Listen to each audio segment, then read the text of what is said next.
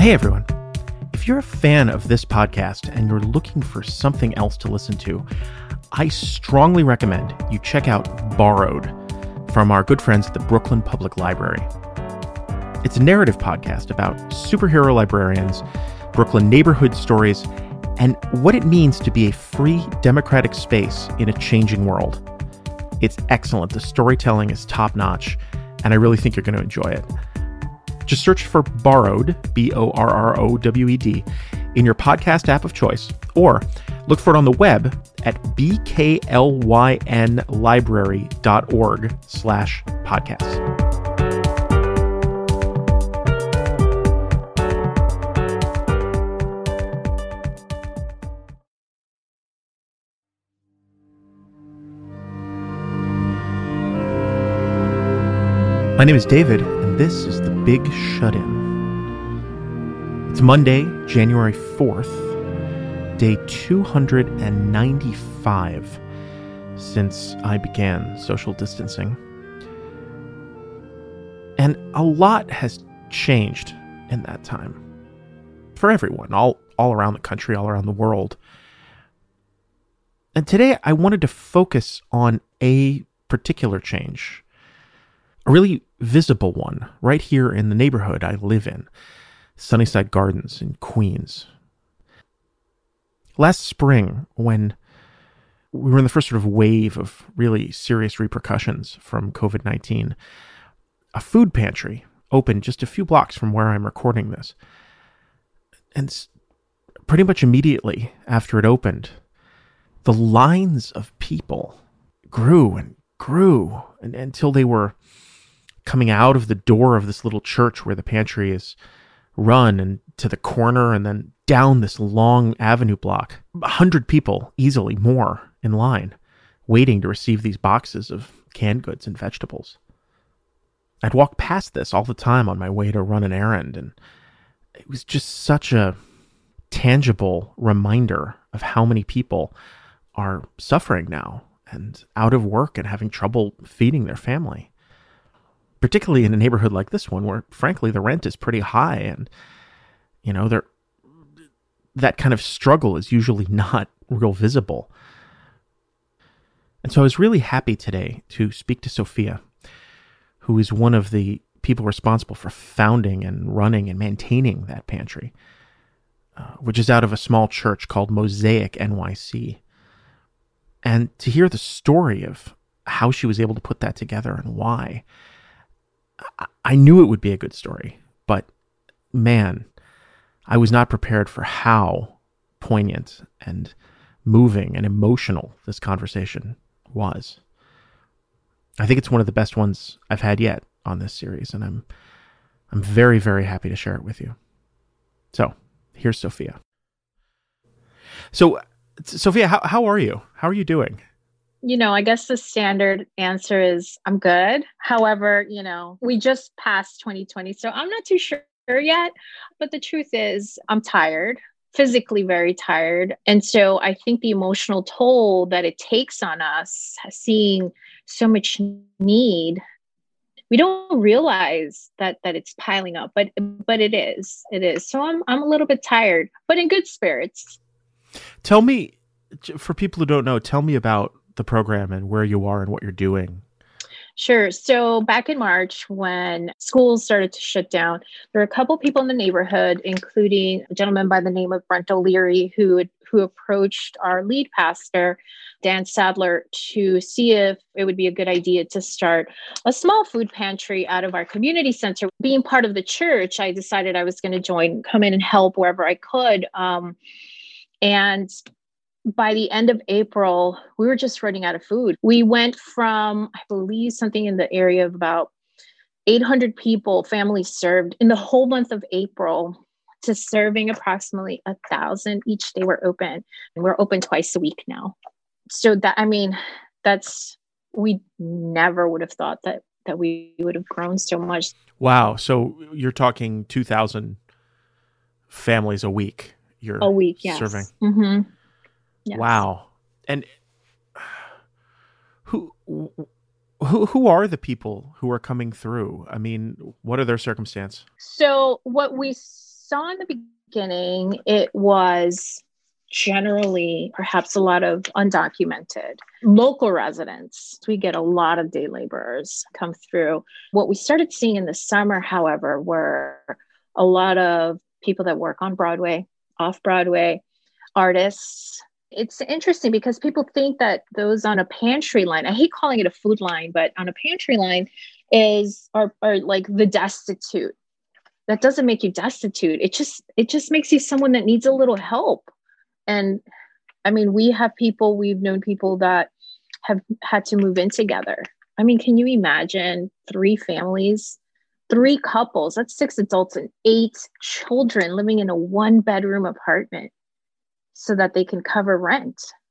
Okay, great. Yeah, they're all covering their rent and their basic expenses, but food, I mean, I don't know how to put this exactly. I mean, I live in the neighborhood. I live, about 4 blocks from the church. And this is a very upper middle class. Sunnyside Gardens is a very upper middle class neighborhood. I mean, there's a lot of $1 million houses and people in, creative professions and college professors. And I mean, it's not a working class area really where you are. And to see those lines, I mean, when I walk past it almost every day or open just on my way to something, and there's usually 100 people in line, waiting to. It shocked me. It shocked me that there's that kind of need from this even in this our little neighborhood where generally speaking people are doing pretty well or were.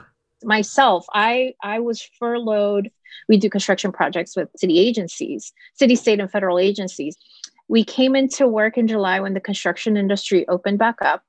And a week later, I was furloughed because while the construction industry opened back up, none of the city agencies have opened up. And so our contracts haven't opened up yet. My husband and I own a martial arts studio in the area. We had to shut down.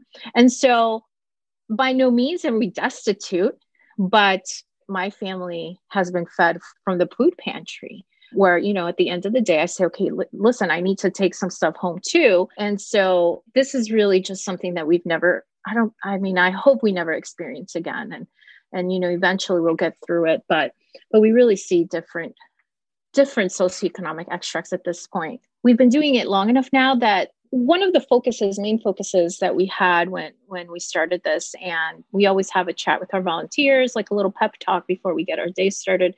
And one of the things was when they came to our pantry to feel like it was just a neighbor coming in to, yeah, sure, help yourself. We want people to feel like literally when I was growing up, and I say this, my mom would send me to my neighbor to, hey, my mom needs a little bit of sugar. We ran out of sugar. My mom, do you have an extra egg? And so we've worked really hard at trying to accomplish that. I mean, we have one of our co-leaders, her name is Lucy, and our inside joke is that we run a 5-star pantry because there's nothing that doesn't exist, right? But we provide, we even try to get, dog food, cat food, anything that can help someone provide for a need that is food-based or something for an infant or a toddler is going to allow them to perhaps, pay a bill. And so we provide diapers, baby formula, and so it's just all people from all walks of life at this point. Have you noticed shifts over the course of those 9 months beyond the amount of people you're serving, but in terms of who's coming, this kind of stories you're hearing, anything different now from when you began? The one shift that we have noticed as of late is that people in general are a lot angrier, waiting on a line, or not that they're angry that they have to wait on a line, but a few months ago it was less likely that we've had to move a lot faster. So that might be a part of it. We have to move a lot faster, serving 300 people in one day, which was for us was like our max, to serving 1,000. That's a huge difference. And so we have to work a lot faster, but people are generally lately, especially in December, were much more I would say, I want to say aggressive, not physically, of course, but just a lot angrier, less likely to be okay with following a direction that we're giving them. Simple things sometimes like, listen, we're trying to give you this box and we need you to move. Can you get off your phone? Or, sir, you can't stand on this line if you don't have your mask on. We've had people, I had a gentleman who was just severely rude, and he said, well, where's my line? And I said, listen, there's just one line. He's like, but I'm a citizen. And I was like, okay, that's still the line for you. Well, why do I have to stand on line with all these undocumented people? And I was just, because you could tell by looking, right? Right. And so we do deal with some of that, but the biggest shift, I think, is people are really just emotionally tired. The weather is another factor, right? Because in the summer, while it's hot, we always had ice cold water, and people are like, there's no other pantry that, we give people water on the line because we're naturally concerned for them to be hydrated. We don't want someone, and we tell people like, there's no need for you to come and wait on a line for 3 and 4 hours. We are going to serve you, but still people come at 12, line up at 12. And so whenever the weather is really bad, we do, we start earlier, people that are hungry. And man, that's like, if there's a basic human need, right? It's food. And, it's terrible that so many people feel so kind of left on the margins to suffer. And even when people are upset and they come, I just recall this one gentleman who was coming to us a lot in the summer. And one day I said, hey, how are you? And he said, I'm awful. I effing hate this. This is terrible. Never in my life. I've never had to do anything. My parents came, like the story. My parents came here, worked hard, gave us education. I was okay. And then what? My unemployment barely helps pay my rent. And I have to come in, and he felt like he was begging for food, and little by little he changed, we started to get to know each other. And so, but I also got a sense of, good for him for being honest. Yeah. How are you? I'm not good. That's real. Yeah. Yeah, it sure is. And we got that a lot. We had a lot of people that, hey, how are you? Especially if you see someone feeling a little bit down, and we get people who would just burst into tears. My husband's sick. My husband and I had COVID, and I have now, it's affected my heart. I just went through heart surgery, and we're like, what are you doing here? Like, you shouldn't be out of your house. It's been 2 weeks since your surgery, things like that. December was rough. I think I mentioned it to someone and they said something that made sense to me, which was, it's the holidays, the Christmas week. Wow. I don't know how many times I got yelled at, and people were just looked a lot less happy. And the holidays, I'm on a food line, perhaps people that don't have, resources, or we also did distribute, close to 1,000 gifts, like toys, and that's still not enough. And so, some people don't get any. I can, as you were saying,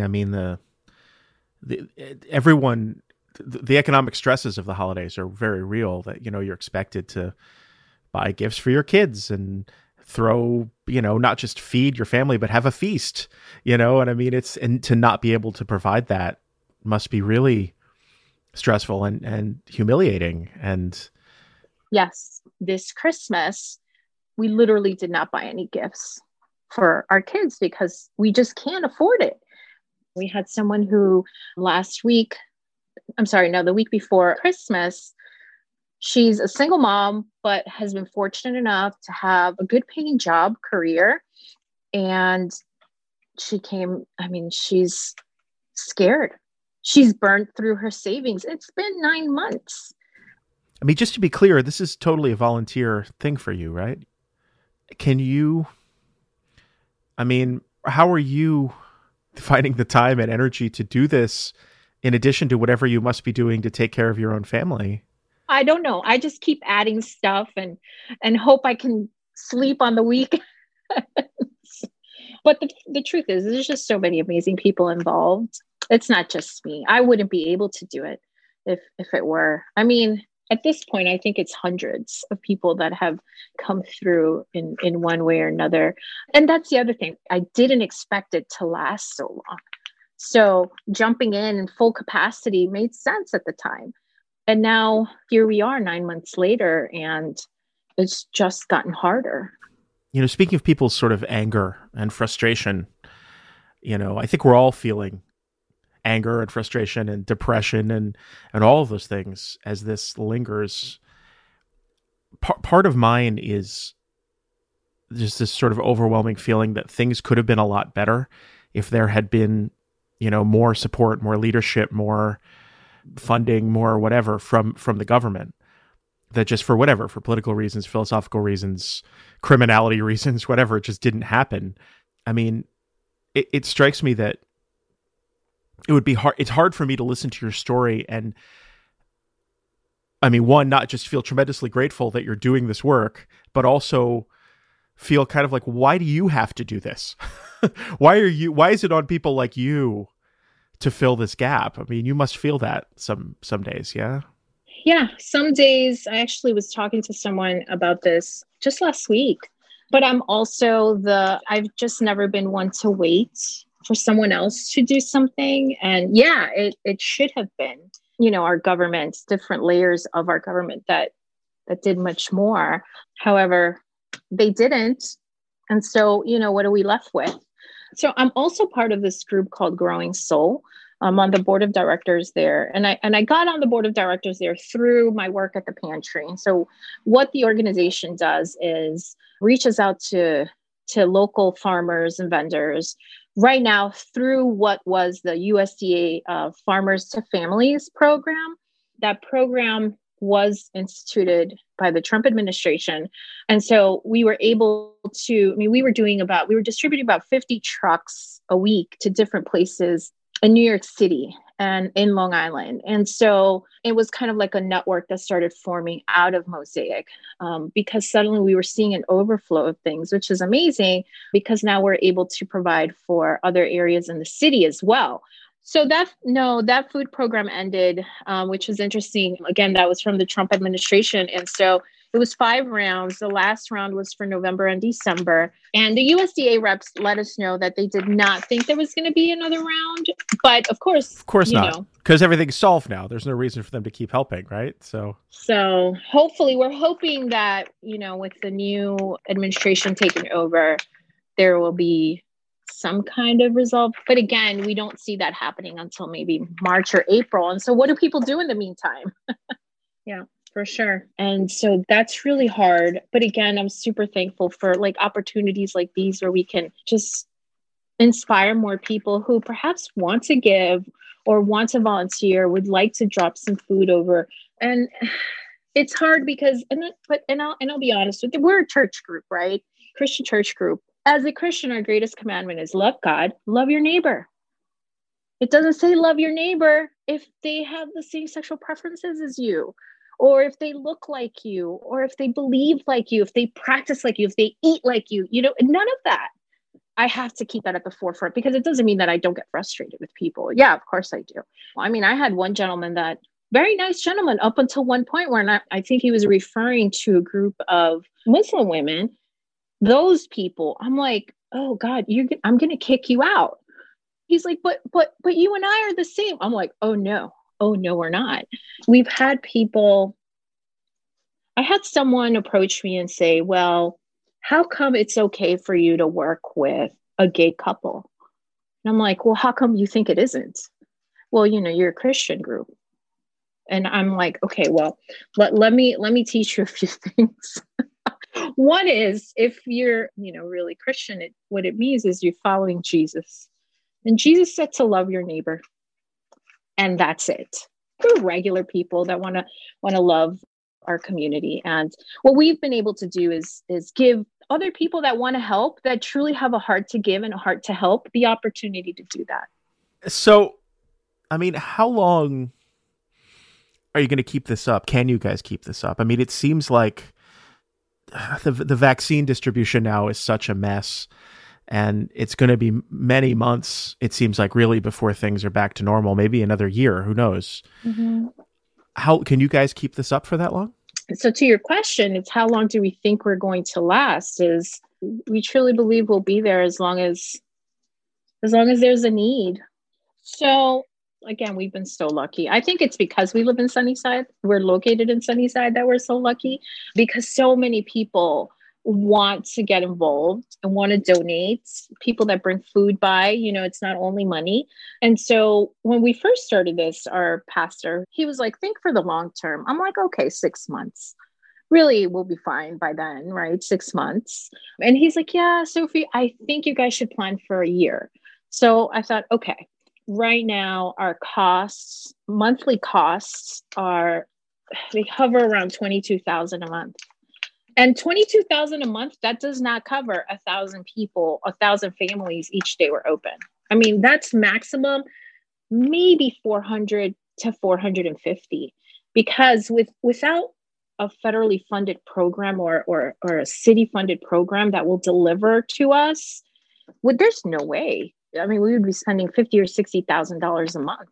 So we would hover around 22,000, which covers the very basic, some fruits and vegetables, some form of protein. We usually include eggs, rice, pasta, some kind of dry beans, and a couple of other kind of like staple items. And then really it's the community that comes through with, stopping by and like dropping off non-perishables, which is kind of what brings some life into these packages that we make.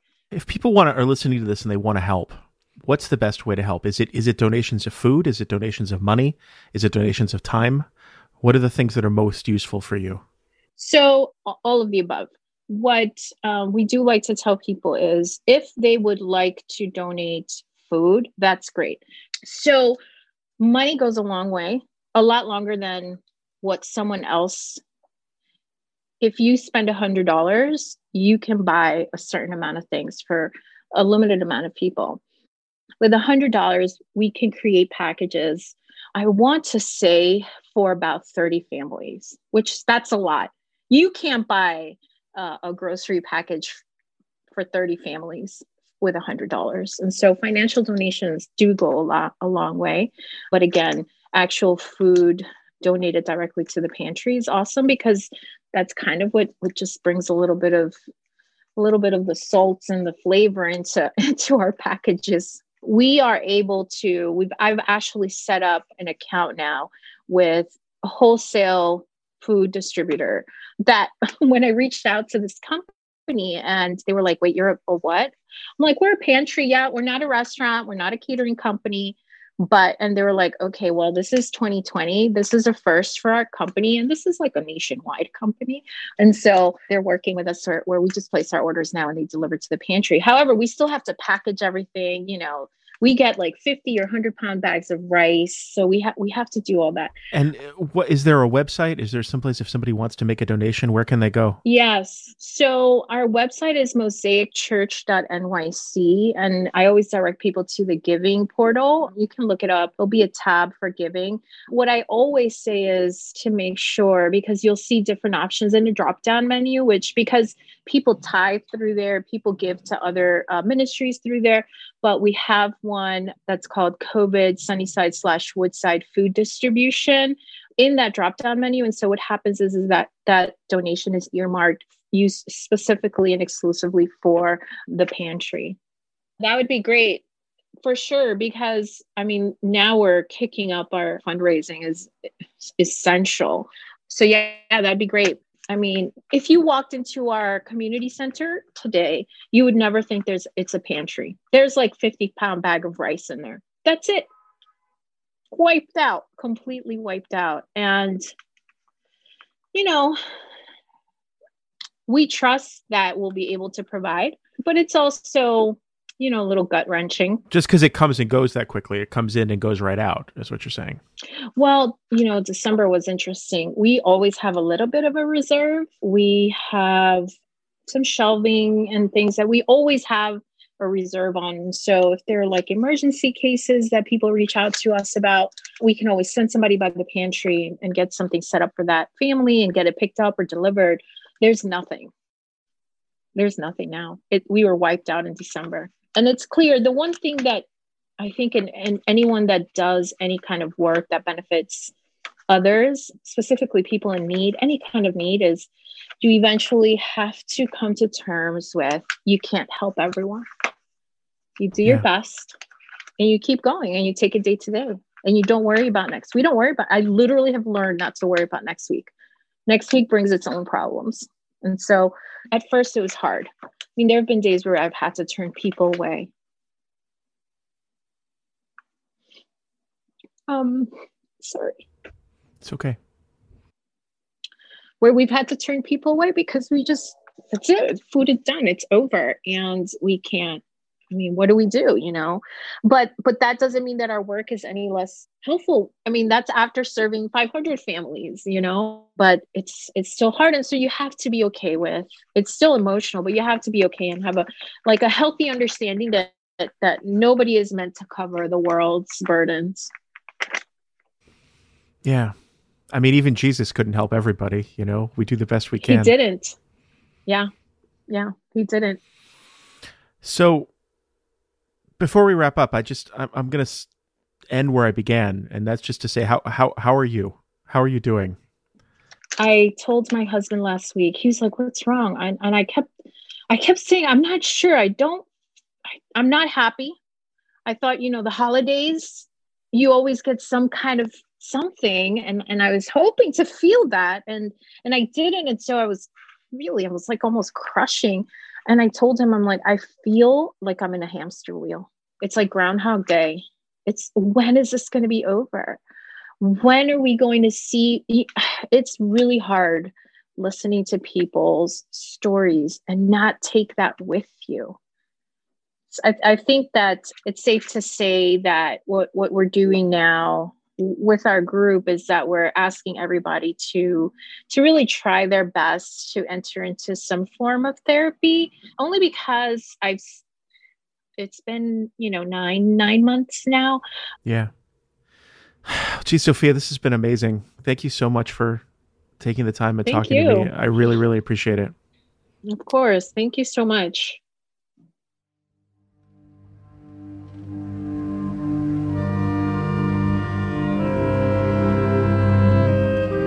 This has been The Big Shut-In.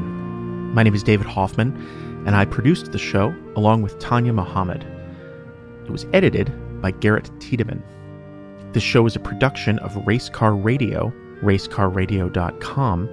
You can find new episodes there, as well as anywhere you get podcasts. Please subscribe. You can also interact with us on social media. Go to facebook.com/thebigShutIn. If you have a story that you think would be a good fit for the show, we'd love to hear from you. Drop us an email, thebigShutin@racecarradio.com.